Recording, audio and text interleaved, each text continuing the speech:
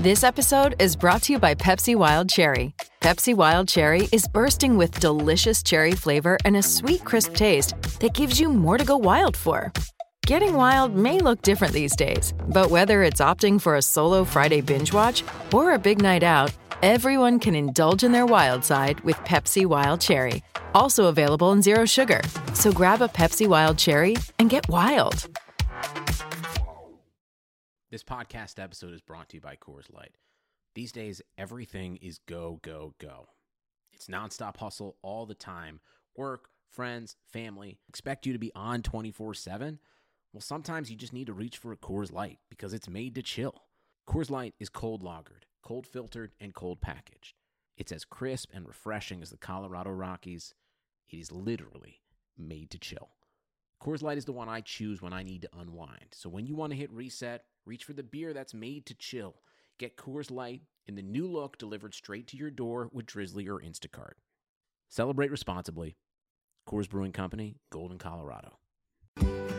Now is the chance to use reliable energy to grow your money with the Dominion Energy Reliability Investment. Our new investment product offers competitive returns, no maintenance fees, and flexible online access to your money. Make the reliable investment in reliable energy. The Dominion Energy Reliability Investment.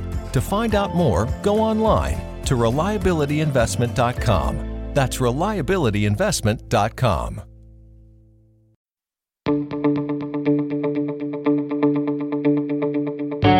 This is the Cubs-related podcast presented by CubsInsider.com. My name is Corey. I am joined, as always, by Brendan, and we are coming to you on Monday, April 20th. You hearing this on Tuesday, April 21st. And as always, throughout this unique process that we are all going through, we hope this episode finds you well, healthy, staying home, staying safe, etc. And we are here to talk a little baseball, a sport that we have not seen in quite some time, Brendan. But there are still ways to muse about the Chicago Cubs and the goings-on of the baseball world, even absent actual baseball games to discuss. So that is what we are here to do. But Brendan, how does this podcast find you? The Last Dance event with Michael Jordan helped a lot. We saw some Cubs highlights in there with Michael throwing out the first pitch. So we got a little bit of that Chicago sports taste, if you will. So compared to last week, I'm doing a little bit better. Yes, that was a much needed break from reality that ESPN was able to provide and will continue to provide for the next several weeks. I think one of the interesting things, and I've mentioned something like this before, I think we're going to talk a little bit about tying things into The Last Dance, just because that is obviously relevant to Chicago sports, and it is pretty much, I think, going to dominate the sports world discussion for the next several weeks. I think whether you're a basketball fan or not, I think as we've discussed on here before, Brendan and I both are not really currently into basketball or the NBA, to varying degrees, me not really at all. But this obviously takes me back to my childhood, and this is largely a lot of new content and interviews, which we are not going to get for pretty much any other sport, unless you feel like watching Ian Happ play video games on Twitch. So I think this is going to dominate the discussion. But as usual, we will not be talking really about basketball. That is one of the key tenets of the Cubs-related podcast, and even mid-quarantine, Brendan, we will live up to that mantra that we will not talk about anything that is not baseball or Cubs related. That has been our promise since day one. We're not breaking that today. But in the documentary, and I think it was in one of the previews that was leading up to it, Michael Jordan, in one of the press conference, talks about how it would be ridiculous for the Bulls to rebuild until they've stopped winning, until somebody dethrones them as the champion. I think this was after the 1997 season. It would be ridiculous for them to even discuss a rebuild because there's no guarantee that a rebuild lasts 2, 3, 4 years. And then I think he says exactly like, look, the Cubs have been rebuilding for 42 years or something along those lines. And I only bring that up because it's one of those things where, like, I think several years ago that would have stung. But since the Cubs won the World Series in 2016, which they did, I have kind of reversed my feeling on watching a lot of that stuff. I don't remember if we've talked about it on here, but like I think in the week after they won the World Series, one of the things that I did was go back and watch the 8th inning from Game 6 in 2003. Oh, I did the same thing. Because it just didn't feel the same. And I wanted to watch that knowing that they weren't cursed or in the middle of this drought anymore. Like, what does this inning look like if it doesn't bring me down to this just like massive black hole of sadness? And so it was especially similar after watching that for like 15 years, a completely new perspective. Yes, it was like watching something with glasses. For if you had blurry vision and now I have glasses, that's what it felt Right. like to watch Alex Gonzalez screw up that double play ball. And, I don't know about you, Brendan, but that is the official stance of me on this podcast. You know what loses them that game, guys? Alex Gonzalez botching that double play ball. I don't want to hear about the foul ball that came before it, okay? We're not going to talk about it. There's no names being brought up on this podcast. Alex Gonzalez turns that double play. We're not talking about anything else that happens in that inning, okay? I don't even want to talk about any of that, to be honest with you. I'm not going to lie. We're done. But I'm just saying it was similar when I heard that from Michael, where I know a lot of people were like, "Ooh, a dig at the Cubs," and I was like, so what? They won the World Series, and he wasn't wrong at the time. They were rebuilding forever, and it is one of the dangers of starting that rebuild. And obviously, he's proven right now, as he says that they do win another championship, and the minute they start to rebuild, we sit here in 2020, and the Bulls have not won another championship. So. Color me crazy for saying this, but it kind of sounds like Michael Jordan knows what he's talking about. But a little bit, yeah. So that was a fascinating, the first 2 episodes of that documentary, and we've related it back to our experience kind of growing up and what winning basically every year for Brendan and I as young children. I think I was 8 by the time they win the last one. And you just kind of get this warped sense of like, boy, sports are really fun, aren't they? Like, this is great. I love this team. They win all the time. We have a party. We get new T-shirts. This is great. And then, the 2003 Cubs happen for us, and they teach you that this is not what sports are like, and they're actually very hard and very sad and depressing, and all those things kind of rolled into one. But there was... So we'll talk a little bit more about some things kind of related to that. I do want to do kind of our usual check-in with what is going on in Cubs world, and it's not that much. There's really not a lot of news. I think on some of these updates we've had a little more going on than we do now. Ian Happ still cranking out content. I think he's struggling a little bit in that MLB The Show Players series. I don't think he's... I can give him some tips because I'm quite the show player myself. You got to slide into his DMs, man. I mean, he needs the help. I do. I can tell he needs some hitting directions. Let's put it that way. Maybe I will do that. I think that there's some guys in there that are clearly... I think there are clearly some guys who are just really good at this. Yeah. I think you know Blake who's Snell, good? Because I know you have not watched at all. I've watched a little bit. Jeff McNeil is one of the best show players I've seen in Major League Baseball. So there are some pretty impressive guys. Yeah, I think Blake Snell is really good, and I think Joey Gallo has been really good as well.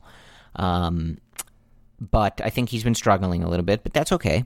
He's also putting out the podcast content and the other. He's been doing some YouTube videos. I think he filmed a video of the 4 guys in the compound playing tennis the other day. So if that is your jam, you can check that out.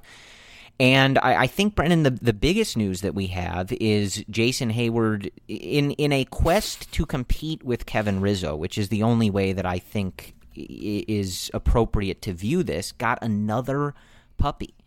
And this one, like, Rottweilers are cute, especially when they're puppies. I think most dog breeds are cute, but I believe this new one is a Samoyed, and it is white, and it's gorgeous. This is a gorgeous dog, which if his hashtags and the way that he posts things are to be believed, I believe this one's name is Shy, C-H-I, and it's a beautiful dog. Now, am I reading into the fact that he felt he had to get 2 puppies just to keep up with Kevin Rizzo? Maybe, a little bit. But adorable dogs, and a reminder that in another universe we would be getting content perhaps on a regular basis where these dogs were playing together. Maybe AJ Baez is involved. Maybe Kyler Bryant is involved at some point when he's old enough to participate in these things. But alas, we have to rely on the Instagram stories and posting and things like that. But I do appreciate, Brendan, that these guys are kind of stepping up their dog content. No one's going to complain about that. Yeah, so I think that is pretty much what we've got on a content front. Anthony Rizzo continues to do great work through his charity and through his social media channels to raise money for all sorts of different efforts. And that's kind of about it. There's a lot of these guys that we have not really heard from, and I hope they're doing well, but we have not gotten much out of them. I know that they did an interview on Marquee, I think last week, with Ryan Dempster, Mike Trout, and Anthony Rizzo. I only saw clips of it. I'm not really sure. Do you know where Mike Trout came from in all of that? No idea. Okay. But you know what? Have Mike Trout and Rizzo together. That is good content. It's great content. I just remember thinking, where did Mike Trout come in on the Cubs network? Is he friends maybe he with wants to play Ryan for the Dempster? Cubs in the next year or two. We'll see what happens. Oh, should we start reading into that? Is what you're saying? Yeah, I'm game with that. I'm game to start that kind of mental energy devoted to that. But the one thing I wanted to point out in that interview was Ryan Dempster asks Rizzo, firstly, Rizzo has a display of a bunch of balls that set the record from when he gets hit, because I think he's the Cubs all-time leader in that. And I just thought that was funny that he has a baseball that denotes his hit by pitch record, something that he's proud of. And he should be, he just has to wear it. But Dempster asked him, which Cub do you miss the most? Who do you miss being around the most? And he said John Lester. And, same, Anthony. Me and Do you Anthony think he's joking, though? Honestly. No, I don't think so. I just think he thinks it's funny to say Lester. Right. And there's just something funny about that, I think. Yeah. Their relationship. I was expecting Bryant, I don't know, David Ross or something, but I don't know, Lester kind of came out of left field for me with that statement, but, to each their own. I guess maybe people would have thought he would have said Bryant, but Lester seems pretty normal for me. I think that would have been in my first few guesses. But Rizzo's face lit up when he mentioned John, so it's there's still some feel good content out there, even if we're not really any closer to playing baseball than we were before. But other than that, that's kind of what we got as far as checking in with everybody, at least as best I can tell.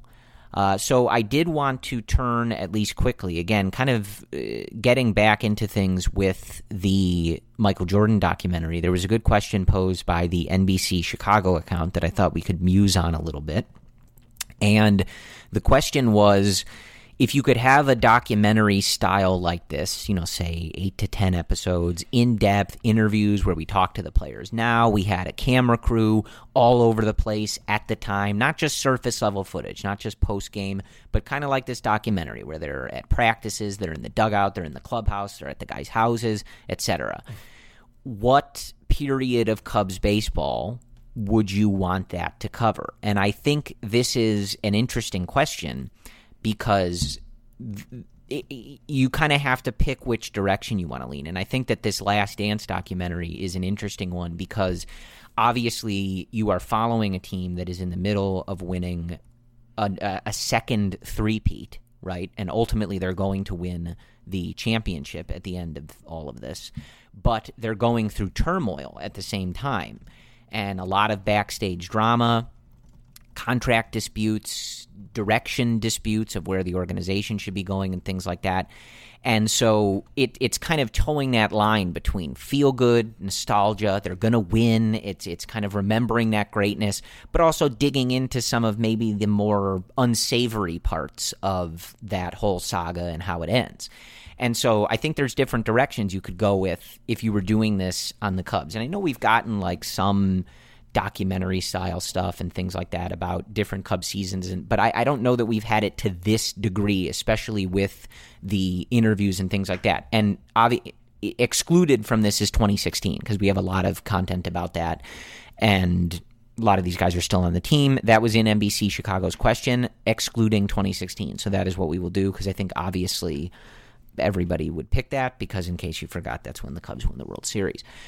So gut feeling, Brendan, and maybe you'll change your answer by the end of this, but what year would you be leaning towards first?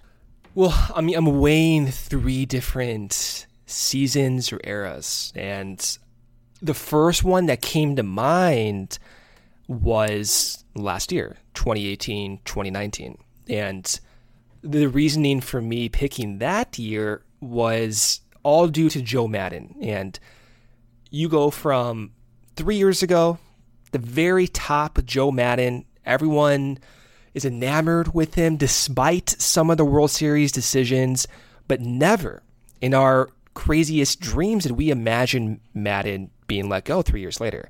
So I'm curious to see what the behind-the-door conversations were with Maddon, with the coaches, especially with Theo and Jed. And we know going into the 2018-2019 seasons, they wanted things to be changed a little bit, especially for that 2019 season going into spring training. And they wanted Joe to be more involved with the situational hitting. He even turned that term into opportunity hitting. So I want to see what those conversations were like. And I want to see and hear some of the discussions about transitioning from the 2019 era to the 2020 era with David Ross, with hiring Craig Breslow, hiring Justin Stone, and changing really everything involved top to bottom with how the Cubs operate their baseball organization. Mm-hmm. So that to me was my first thought. Yeah. But, and we'll get into it, but the 2003-2004 seasons, those were different. Very different, yeah. But they're transformative for our fandom. And for those reasons, right, you want to hear what happened to Sammy Sosa, what happened to Dusty Baker, what happened after Bartman, right? I know you don't want to say his name, but what happened after all of the drama that went on in that era. And we're going to talk about all these different scenarios and events and what have you. But if I were to pick right now, and I could change my answer by the time we're done recording this, it's recency bias, but that 2018, 2019, even dating back to 2017 with the whole coaching decisions with Maddon, like what the hell actually went on behind the scenes? And I think a documentary would cover some of it.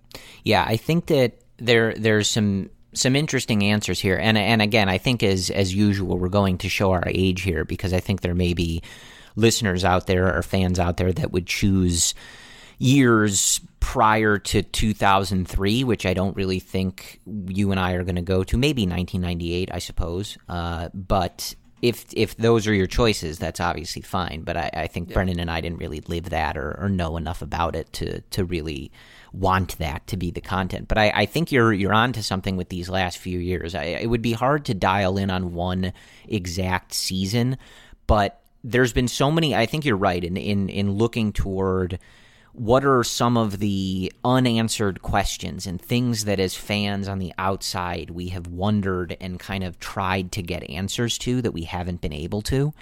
And I think a documentary like this Jordan one in this style would be really fascinating to see. Like, would we get answers to stuff with the budget? And like, were Theo and Tom on the same page? Were they on a different page? How was that all working? Like you said, this stuff with Joe Maddon in the front office. What was the language like between them? Were they on the same page? Were they not on the same page when things weren't going right? How was that relationship? Because one thing that you see with The Last Dance is that pretty much everybody's not really pulling any punches, right? Phil Jackson is on this documentary basically just speaking his truth, right?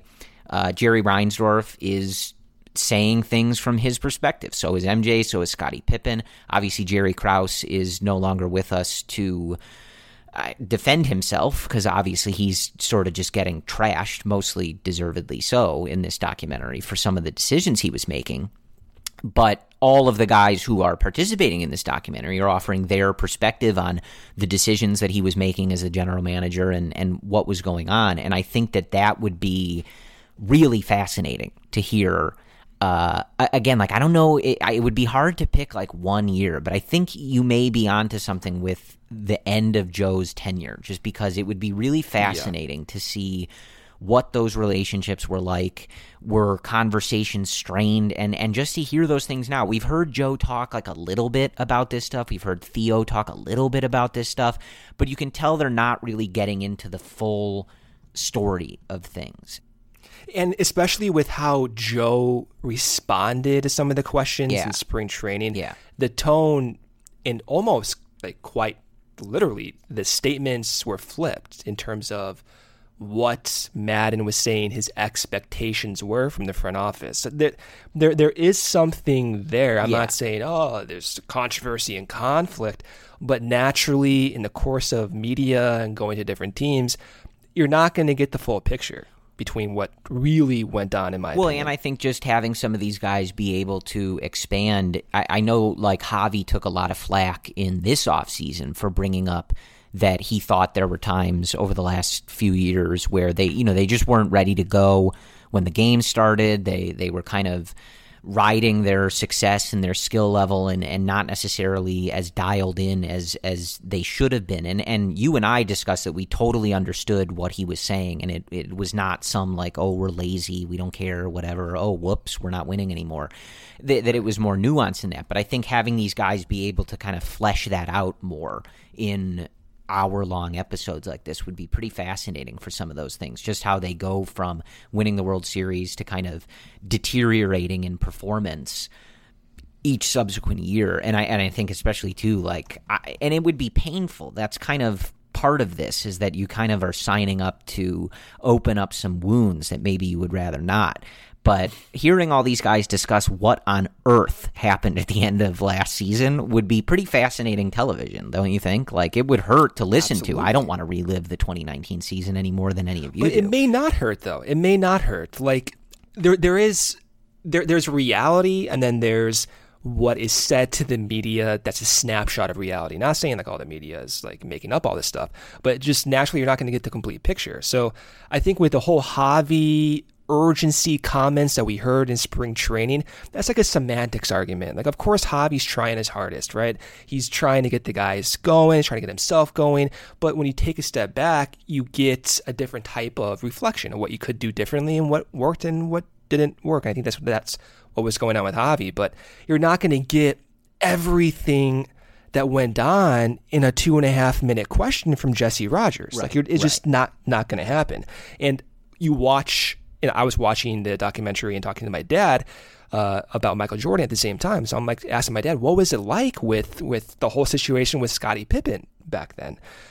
And my dad's telling me stuff that's like he didn't even know. But at the time, you have an idea of what's going on. But when you hear Scottie talk about it, when you hear MJ talk about it, and then Phil Jackson talk about it, right? Like, you get more context to what truly happened, and it fills in some of the blanks. And there's no denying it. There's blanks in our understanding between what happened with Joe Maddon, Theo Epstein, and the players. And I'm mostly interested too, not mostly, but really interested to hear what those exit interviews consisted of, right? Because we went from, and this is actually going into 2018 too, the exit interviews that preceded Theo Epstein's press conference in 2018 after they just lost that last game against the Rockies.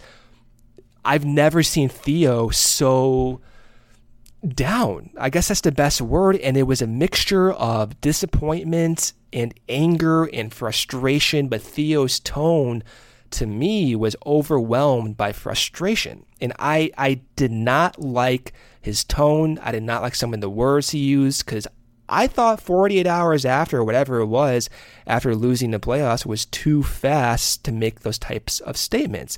So what went into those exit interviews between the last loss and that press conference that led Theo to an uncharacteristically down press conference? Like, those are the things that I've always questioned. And I think maybe 20, 30, 40 years from now, we may get answers to what happened between the Cubs, Maddon, and the downfall from the last 2 years. So if we were doing those years, who would you be looking forward to hearing from the most? Like, who do you think would be giving us the spiciest kind of interviews and sound bites? Because I think Rizzo. I think next week they're going to deal with the Pistons and on this ESPN doc. And I think everybody is assuming, I would guess rightfully so, that there's going to be some good chatter in those episodes, especially when Dennis Rodman gets involved.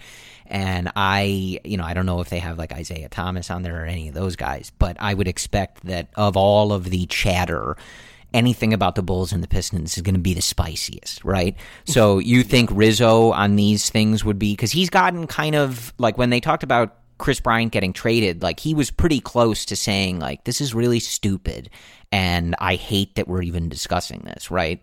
Yeah, no, I think like Rizzo, he represents right now the voice of the Cubs, the captain of the Cubs.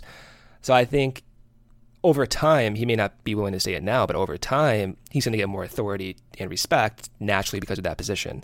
Yeah. So I think Rizzo would be the one to give the complete context, especially because he's been involved with so many different eras of Cubs baseball, from the rebuilding stage to 2015 and that stepping stone to 2016 and finally doing it to now transitioning away from that particular Maddon-centric core to this new phase of Cubs baseball and this new competitive window. So Rizzo, to me, like he has the voice to do it, but he's been around the longest. That provides value and context to something that's so complicated. So yeah, like Rizzo for me would be the undoubtedly the one guy I would pick. You don't think Kyle Hendricks would be throwing out some hot takes and stuff? There was at one point, I think over the last couple of weeks, the Washington Nationals did a like giant Zoom call to rewatch Game 7 and just chat with one another. And I only know about this because it was cool. Brian Dozier was banging on a trash can in the middle of the Zoom thing, and so that clip went viral a little bit on Twitter. But then I tweeted something to the effect of like, hey, Cubs, like, let's go, right? Like, get these guys together. Get me Jake Arrieta back here on a Zoom call. God, could you imagine Get these guys back on here, and let's do a Game 7 Oh, my God. rewatch. Jake Arrieta, John Lester content. We need that. Yes. My God. One of the comments was about how it would be interesting if anybody would say anything when, like, Kyle Hendricks comes out of the game. And as we always do when we talk about this stuff, we are not going to relitigate decisions from Game 7 on this podcast because they win the game and they win the World Series. So they do win the World Series, relitigate at your own peril on your own time. We're not going to do it here. But obviously, the Hendricks pull is a point of contention. Whether you agree or disagree, it doesn't matter. It's clearly a storyline point in that game. And it would just be interesting if any of these guys, especially like if they're on a Zoom call, like they're obviously just chilling at home, they're probably having a drink or two. Like, it would be interesting if Jake Arrieta just chimes in and goes, yo, F this man. Like, what was he doing? Or something like that. What was that like, though, with the Nationals? Was there like any, I said, I only saw it because kind of? there was somebody screen recorded it because Dozier had a trash can that he was banging on with like a wooden spoon in the middle of it. Okay. And everybody was laughing and all that other stuff. But it looked fun. Yeah, no, if you could get, we're off topic a little bit here, but if you could get Arrieta, like Miguel Montero, get these guys back, like Dexter Fowler, like I think that would be. You know what though? Like speaking about Miguel Montero, right? Like, what the hell happened with him and Arrieta and Rizzo the day he got released, right? Like those are the types of situations. Yeah. Oh, that would be unreal. And I feel like Mickey is still involved in Cubs culture. Like he's still, I know he communicates with Club 400, right? Like he was at their event. So I mean, Mickey's still cool with the Cubs. So what went down? And getting Mickey's thoughts would be, I don't know, would be fun. Yeah. So that's. I think those would be, just because I really brought that up because I was thinking of who would be offering the spiciest takes, and my mind immediately goes to Jake Arrieta and John Lackey. I think those two guys, not surprisingly, would offer up the most like honest and just sort of like forthright thoughts about what was going on. And you kind of get a little bit, like when you listen to John Lester and Mike Napoli talk on like Ian Happ's podcast and things like that, you get kind of a little bit of, I think, maybe like a preview of that. But John is not really that type of guy. John's, I don't think, going to go like nuclear on anybody. I think he's content to just sort of live his life, and whatever happened. But, like, I think John Lackey and Jake Arrieta would be like, you want to talk about it? Let's talk about it. You know, like, let's talk about what happened. You guys want to know? Like, we can talk about it. And, I think Lackey would be the type to pretty bluntly just be like, look, at like this point, I thought this guy was too soft, and the attitude in the locker room was this, and we needed to change that, and I was cussing at this guy, and, that's just what my guess would be. But maybe I'm wrong about that. But that's 2016 content, so... Well, I guess they would both be there for 2017. They could do that too. Yeah, but like to your point about Lester and not, his willingness to not talk down, but like give more detail than necessary. I think he would do that in like 10 to 20 years. You look at those interviews he did with CC Sabathia and Ian Happ, he gave more context than I imagined, even after 2016, like talking about the rain delay and whatnot. But that being said, the one guy that I think would give the most context and the most willingness to talk would be Theo. Not right now, but 20 years from now, when he's in a different job or whatever he's going to be doing in 20 years. Because Theo's a media guy by nature. Like, he wanted to be a journalist when he first went to school. And there's a reason why he's been mostly like phenomenal with the media and so open and transparent. He would give unbelievable answers in 20 years. Yeah, I think so. Yeah, well, he might be the president in 20 years on his current trajectory. So that's true. We'll see what he's able to talk about if that's the case. But so there's some good answers, but I do think that, like, at least for the moment, perhaps these last few years might provide the most interesting content, because I just think there's so many questions. And, like, even if you looked at, I'm like blanking on even which year it is. They all kind of blend together. But, like, the Bryce Harper, Manny Machado offseason. There was so much about that we just don't understand as fans, and we may never get answers to. And a lot of the stuff that was happening with the Bulls that they're talking about was public, like some of the points that they're making now or some of their discussions we hadn't necessarily heard. But, it's not like some of this stuff was like, wait a minute, what? Jerry Krause was going to do what?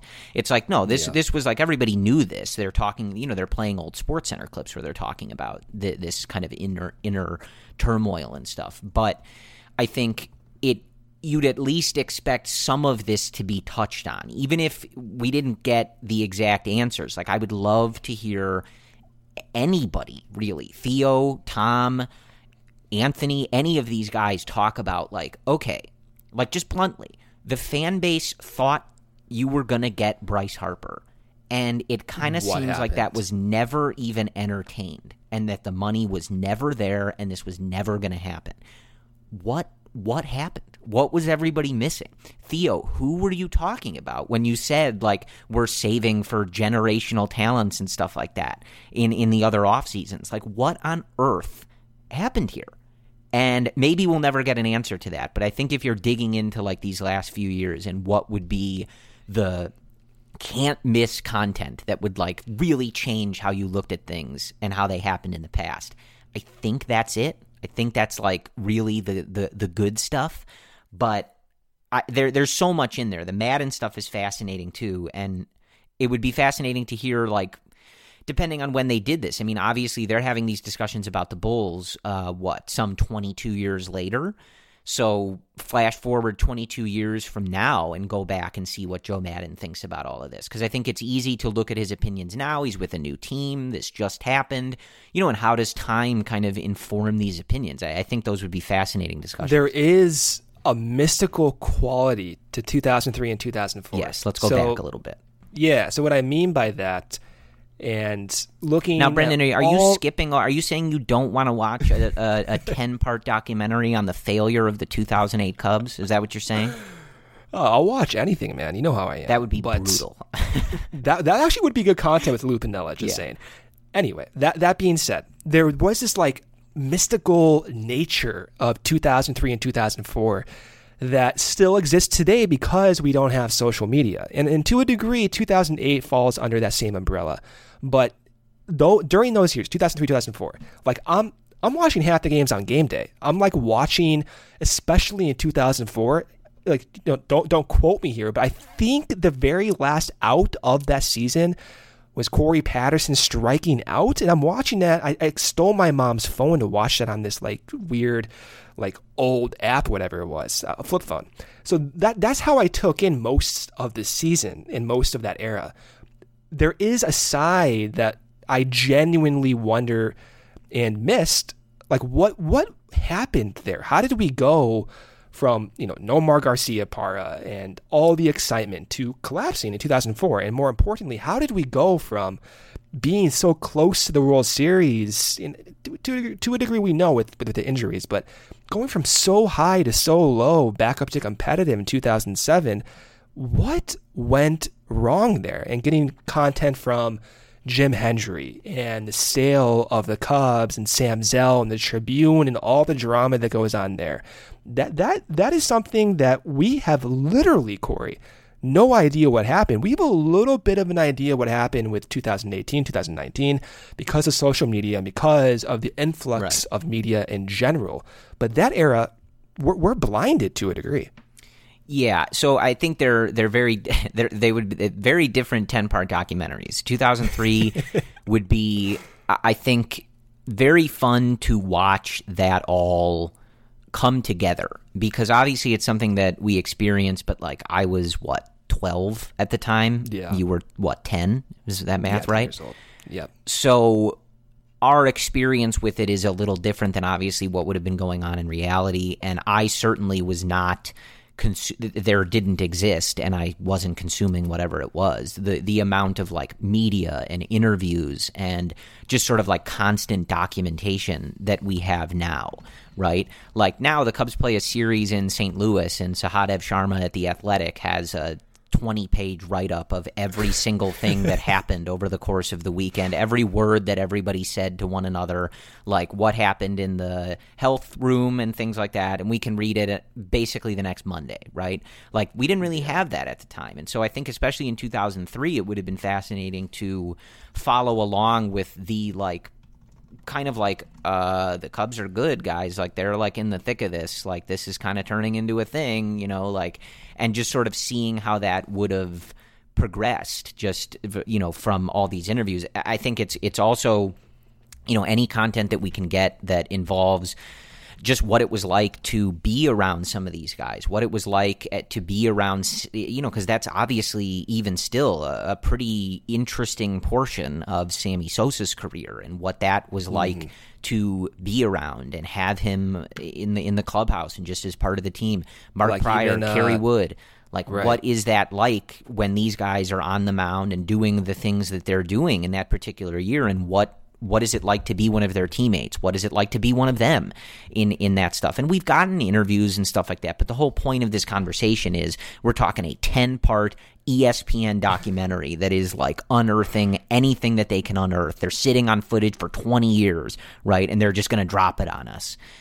And I think that would be pretty fascinating. It would also be, you know, again, like I went to Game 7 in 2003 against the Marlins. I have the image of Paul Bacco flying out to left. Oh, my God. Burned into my brain. It'll never go away. Jeff Conine catches it, celebrates, flipped to Juan Pierre. And Pudge, Castillo. Man. I don't know if I hated anybody more than Pudge when I was a kid, Pudge's man. Damn reaction, dude. Yeah, but like I remember being at that game, but we did the trip to Springfield, the capital of Illinois, which we did that in junior high. I don't know when everybody else did that, but I think that was a thing for most people that went to school in a Chicago suburb.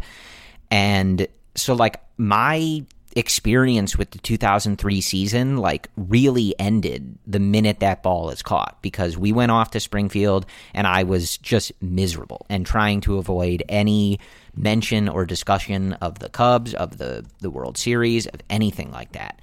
And so I think it would be fascinating to like what all that was like, what that series was like on the inside, what the aftermath was like inside that clubhouse and into that offseason. Because it, at least for me, again, like I wasn't even a teenager yet, so like I just don't remember what that was like. I just remember being miserable and having to move on very quickly because all the White Sox fans at school were waiting for me the next morning. A pack of predators. Like, here comes Corey, the loudest Cubs fan we know. So, congrats. Were you a smack talker at that age when you were 12 years old? No, but I was definitely the kid wearing a Cubs hat or some sort of merch every day of my life. You may not have started anything, but you responded. Yeah. I'm happy to get involved. Yeah. So I think that would be a wild ride. 2004 might be the more entertaining content, though, because 2004 is just a mess, like a beautiful, chaotic, horrible mess. And if we were talking about, like, when you like if you set out to ask the question in any of these years and thought, like, okay, the most interesting question that we can ask perhaps is what went wrong? What happened here? 2004 is pretty much a gold mine for whatever that answer is. And it is just a crazy thing to look back on now and try to decipher, because they come into that season with just astronomical expectations. I think we all remember that picture of the rotation that they have, kind of lined up holding the balls out there with Wood, Pryor, Zambrano, Maddox, and Matt Clement. It's kind of an iconic picture. And they, like you said, they trade for Nomar at the deadline. He comes over. I remember that game at Wrigley Field so vividly and how electric that crowd was when it was Nomar's debut, and it was also Greg Maddux going for win 300. I mean, you want to talk about just electricity at a ballpark, and that was it.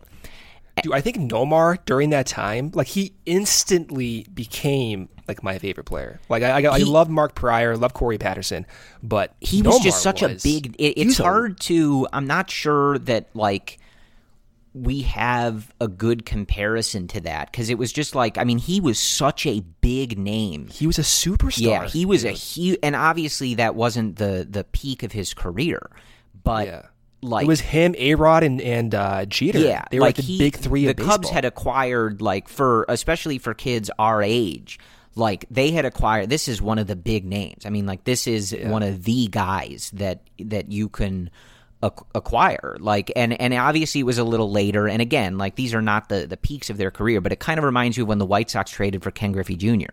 You're just like, whoa, like, he's not in his prime or anything like that, but like, this is Ken Griffey Jr. Like, this is crazy. And that's how it felt with Nomar, and like, the team had already done what they did in 2003, and you're thinking, oh man, like, this has got to be the group, and it just falls off the rails. And we've talked about it before, but like, those games against the Reds, like Austin Kearns in the Reds, the game that they lose in New York at the end of that season, where I think it's like the Mets' like third string catcher hits a walk-off home run. Am I remembering that correctly? It's out of my brain at this point. Let me bring that back for you. But like, it's just such a chaotic mess. And like, I always talk with my dad, and I'm gonna try to pull up the box score here, but I know they play a game against the Reds at Wrigley down the stretch where they win, and I think they hit back-to-back home runs at some point in this game.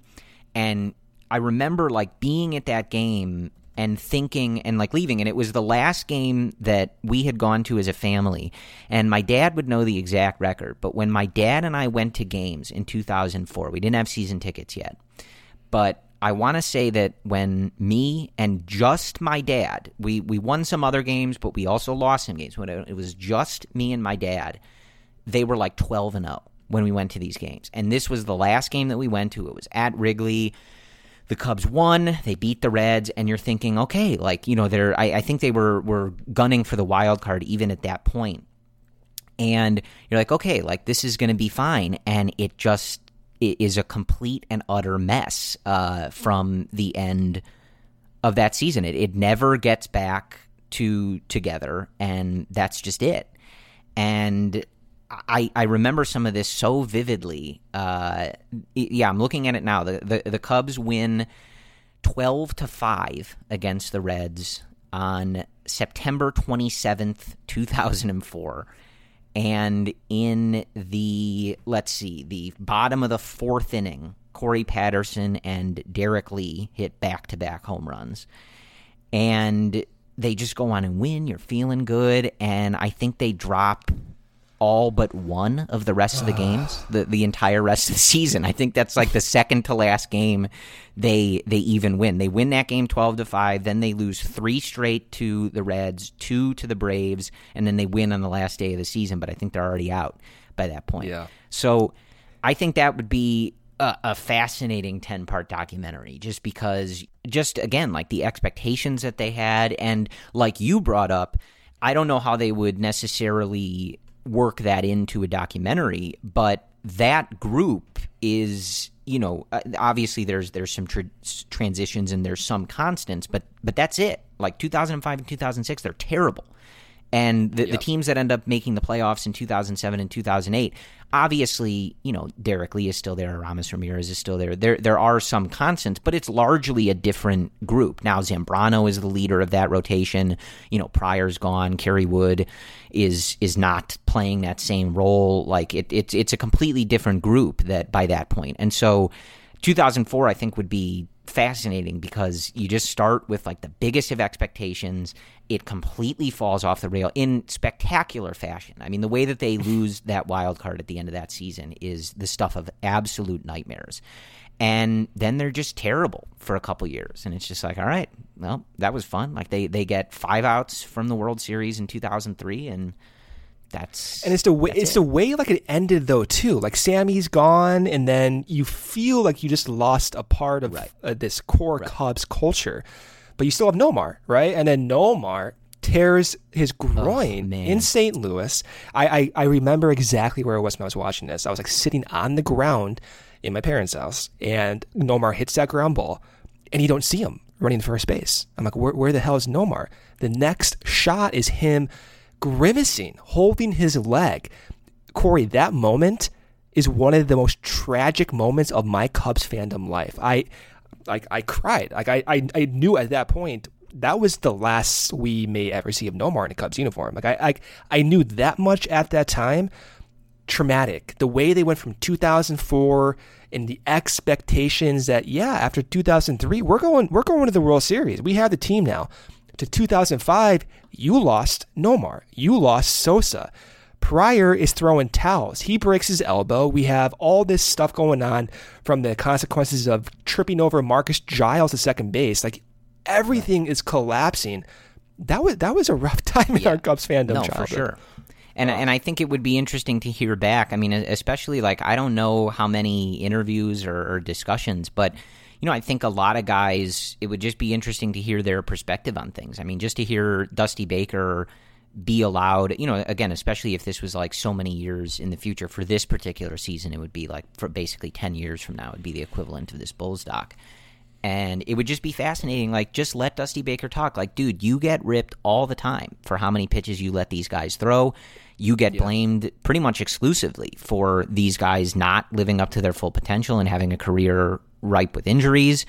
What do you think about that? Like, talk to us about that. Like, let's get Larry Rothschild on here. Let's talk about this. Like, why was this guy throwing 130 pitches in these games?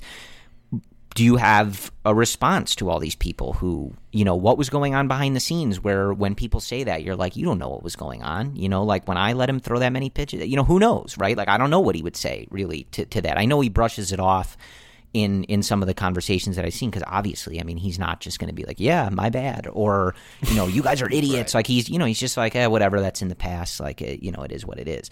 But to really let them go kind of unhinged on it, like I think there are some really hard hitting questions for that stuff. And obviously, I mean, like we ask those questions about Sammy all the time. We were just talking about this and his relationship with the current team and how it kind of seems that the organization is looking for a little more contrition on his part for some of his many transgressions, really, even though he's obviously kind of a pillar of why so many people became Cubs fans or still Cub fans, etc. So there would be a lot of material there. So I think it's pretty clear that's where we're landing. I think that 2004 period or these last couple years, I think would be the most fascinating. Like, I think 2015 would be great, but that's, probably just like your standard feel good, like here's this team coming together and realizing they can win and some of those other cliches. Like, but if we're going for like, what's the kind of like nastiest, like grittiest ESPN documentary that they can give us where people are like glued to their television because of the stuff that is coming out of some of these guys' mouths, I think it's either these last couple years, get Joe Madden, Tom Ricketts, Theo Epstein involved, kind of give us the dirt, or let's go back to 2004 and somebody explain what on earth happened to that team. If you had to pick one right now, what would you pick? Well, I mean, I think...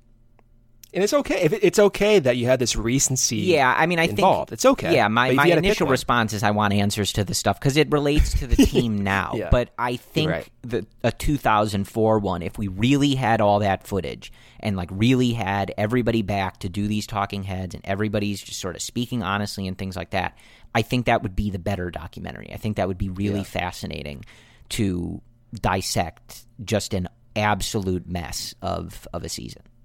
There are more things that are unclear during that era than there are during this era. Like we know generally the issues at hand. We know the miscommunication with Joe Madden, and not miscommunication, but the failures of implementing all these new different type of situational hitting, all that. We know the failures, we know the attempts, we know what's being said. We don't know the complete nature of all of it. But 2003, 2004, Sammy Sosa, everything involved there, it's behind closed doors. We don't have answers to Dusty Baker's decision to keep Mark Prior in all the time and have him throw 200-plus innings and basically contribute to one of his, all of his injuries. So we don't have those answers. There's more uncertainties and some I guess, more unknowns from that era compared to now. So if I were to pick, and we step aside from the recency and we put ourselves in the position 10 years from now, probably that 2003 era. I think so, just because you have so much of these unknowns, and maybe things change. Maybe in the next year or 2 or 3 years, what happens with this current Cubs era ties in to the 2018-2019 Cubs. But as I'm thinking right now, I want to know, and you brought up great points, what were the decision-making processes involved in throwing Mark Prior out there so much? What was the decision like of going out and getting Nomar Garciaparra? And by the way, they got Matt Merton back in that deal, an underrated addition in that deal. What were the decisions being discussed with the ownership, with the looming Cubs sale? Was it even discussed in 2004, 2005? Like those are the issues. I think there's more uncertainty there that would be more conducive to like a drama type documentary. Yeah, agreed. It would be rough, I think, to sit through. But again, and kind of why I prefaced all of this way, like I think it's all just different now that they won the World Series. The more current teams and kind of like digging into the Joe Madden stuff, the Bryce Harper offseason, things like that, that one would kind of hurt now, right? Because it's like this current team and like they haven't won again, obviously, but like 2004, 2003, it's like it doesn't really hurt me anymore, at least the same as it used to. I mean, I was pretty traumatized by especially 2003 for quite some time. More so than, even leading up to like 2015. 2003 stung more than 07 and 08. It was hard to get rid of that. And it just doesn't anymore. They win the World Series. They overcame it. All of the stuff that those teams were carrying on their backs just isn't there anymore. So I think it's kind of it's just sort of a different perspective on things, but curious if any of you have different answers. Those were pretty much, I think, a lot of the answers that I saw. I mean, I think a lot of people would take basically as much content as they can get on like the 1969 team, 1984 team, but there has been some some in-depth content on those things as well. So hard to know what we would really be getting, but those are our answers. And so with that, that's kind of what we got, guys. There is not really a new update as far as the MLB is concerned. I mean, I think pretty similar as we've been saying. They're clearly keen on doing something, and whatever the maximum level they're able to get out. But we haven't really gotten an update on that. And I know in one of these recent interviews, Anthony Rizzo did bring up Kris Bryant specifically in saying like what he would view as kind of a hurdle for these, this kind of like Arizona or bust or the Arizona-Florida plan, whichever one they, are leaning toward or whatever, just being like, this is going to be interesting to get some of these guys on board with this. A lot of guys have kids and families that are in different places and not in Arizona. And how are you going to convince them to do this? Is Kris going to be able to move his wife and his newborn baby to Arizona? How does that work with whatever quarantining rules they would have in, if they're living in a, Olympic-style village or whatever they end up doing? Are you going to get guys on board with this? And I don't know if you know better than I do, Brendan, like if the players could just be like, yeah, no, like I'm good, no thanks. So I don't know on that, but it does seem tough. And like obviously, Kris Bryant isn't alone in having kids. Jon Lester has kids that are older. Some of these guys are in different situations. And I also don't think that someone like Rizzo, for example, who doesn't have kids, human kids, but like I don't think that they should be like left out of this conversation simply because they don't have kids. It's like it's still a consideration for Anthony just as well. His parents and his brother and his nephew, like they live in Florida. And so if they were all going to Arizona, are they going to be on board if the situation is you're going to Arizona until the season is complete? If there's changes in medicine and advances there, then fine. But otherwise, you got a plan to be in Arizona, locked down, playing baseball for 4 to 5 months. Is that something that these guys are going to be on board with, whether they have large nuclear families or not? I don't know. And I think that there's going to be at least some response to that where it's like, look, these guys are still making a lot of money. This is their job. And if this is what they are told to do, then they ought to go do it. But I don't know that I really agree with that. I'm not saying that they should make all this money and just do nothing. But that's a pretty big consideration, and it's not what any of these guys signed up for, right? Like it's not part of the deal that they have to be locked down in Arizona for 4 months at a time in a hotel and stuff like that, and figuring all this out. That's not really part of the deal. We've talked about how a lot of people rely on these sports leagues and the jobs and the companies at the television networks and things like that. There's a lot of things at play here to be considered, but I do think it's an interesting point where you just might have guys who are really not super thrilled about having to do that and the way that it kind of disrupts their lives. And so how the MLB and how the MLB Players Association are going to go about navigating that, I don't really know. But as I was saying, we don't really have much of an update here. This is kind of where we're at. The stay-at-home orders are, still in place in a lot of places. They're being extended in a lot of places, and we're not all in much of a different spot than we have been pretty much the entire time that we've been talking to you guys, other than, the MLB has kind of leaked some of these ideas every now and again, but we don't have a new one. So it kind of seems like something involving Arizona, maybe Florida, is going to be the best that they're going to be able to do, and maybe what they are looking at, unless things change. That being said, talking to people who work in the sport, we hear reports about Arizona, but they are still following the same uncertainties that everyone else is following. So Arizona is one of the possibilities on the table. We heard Jeff Passan say it's Arizona or bust. That being said, there's other people saying that might not be the case. So the reality is we might still have a possibility that it's not going to be Arizona or bust. We just don't know, right? Like to even talk about the players going to be willing to play in Arizona for the entire year with no family? Like that's a possibility. But until we have some clarity on scenarios where the country can go and certain pockets that can quote unquote reopen, we kind of have to wait and see. I mean, baseball is not just a player-centric league. We're talking about thousands of potential employees being impacted and having to come together and try to strategically plan to face those types of problems within the league's infrastructure, not just playing baseball games, right? So it's a multifaceted issue, and we keep saying like multifaceted, but this is quite literally uncharted territory, and it changes by the day, changes by the hour, and for all we know, in a few weeks from now, things could be in a different world.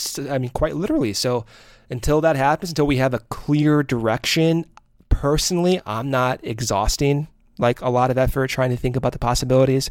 I know it's hard to not focus on baseball and try to think about that, but the reality is like this is so unknown that there could be a million different scenarios in place where it's impossible to consider every single one of them. Yeah. So that is kind of where we are at. We will, again, keep trying to find random things to talk about. We got a Matt Merton name drop in here today. You never know what you're going to find on the Cubs-related podcast mid-quarantine. Things are going to get a little wacky here, but we will see what other interesting questions come up, what other updates we have from the state of Major League Baseball and things like that. I know there was a lot of talk today. The Cubs were one of the teams to come out and say that, they're going to be paying their employees and the people that work for them through the month of May, I believe. And there were some teams yet to make that announcement, but I did see that from a lot of teams today. So that is good. And, this is clearly something that everybody's taking like kind of on a month by month, week by week basis. And like Brendan said, it may end up being a day-to-day basis if things change in a certain direction. So we will keep you up to date as much as we can with that. As always, if there's ever something we really need to talk about or want to talk about, we'll jump on here as many times as we feel like. But otherwise, I think, again, for now, I think we're going to stick to once a week just because we do not want to ask you guys to sit through an hour of us talking about the 2004 Cubs multiple times a week. That's not fair to anybody, mostly you guys. But if stuff comes up, we'll jump on. Look, I mean, it's the end of April, basically, at this point. We were very much hoping to be talking to you guys at least twice a week at this point about what was hopefully going to be an interesting and good season of Cubs baseball. So this is not how we want to do things, but this is just kind of where the world is at this point. So stick with us, as always, especially through this process. We appreciate you guys tuning in. And again, we'll continue to reiterate very sincerely, hopefully, that these episodes are finding you guys in a good place, that you are able to navigate what is going on in the world as far as your health, your job, your just general sanity. We're hoping that you guys are in a good place and are able to get through this one way or another, and that we can all at some point rejoin together to watch baseball and talk about the Cubs and watch a Cubs season as we would normally. So again, thank you guys for joining us. We will talk to you again soon. And whether we are talking about who would make the spiciest documentary takes or watching actual baseball games, we always end by saying, go Cubs.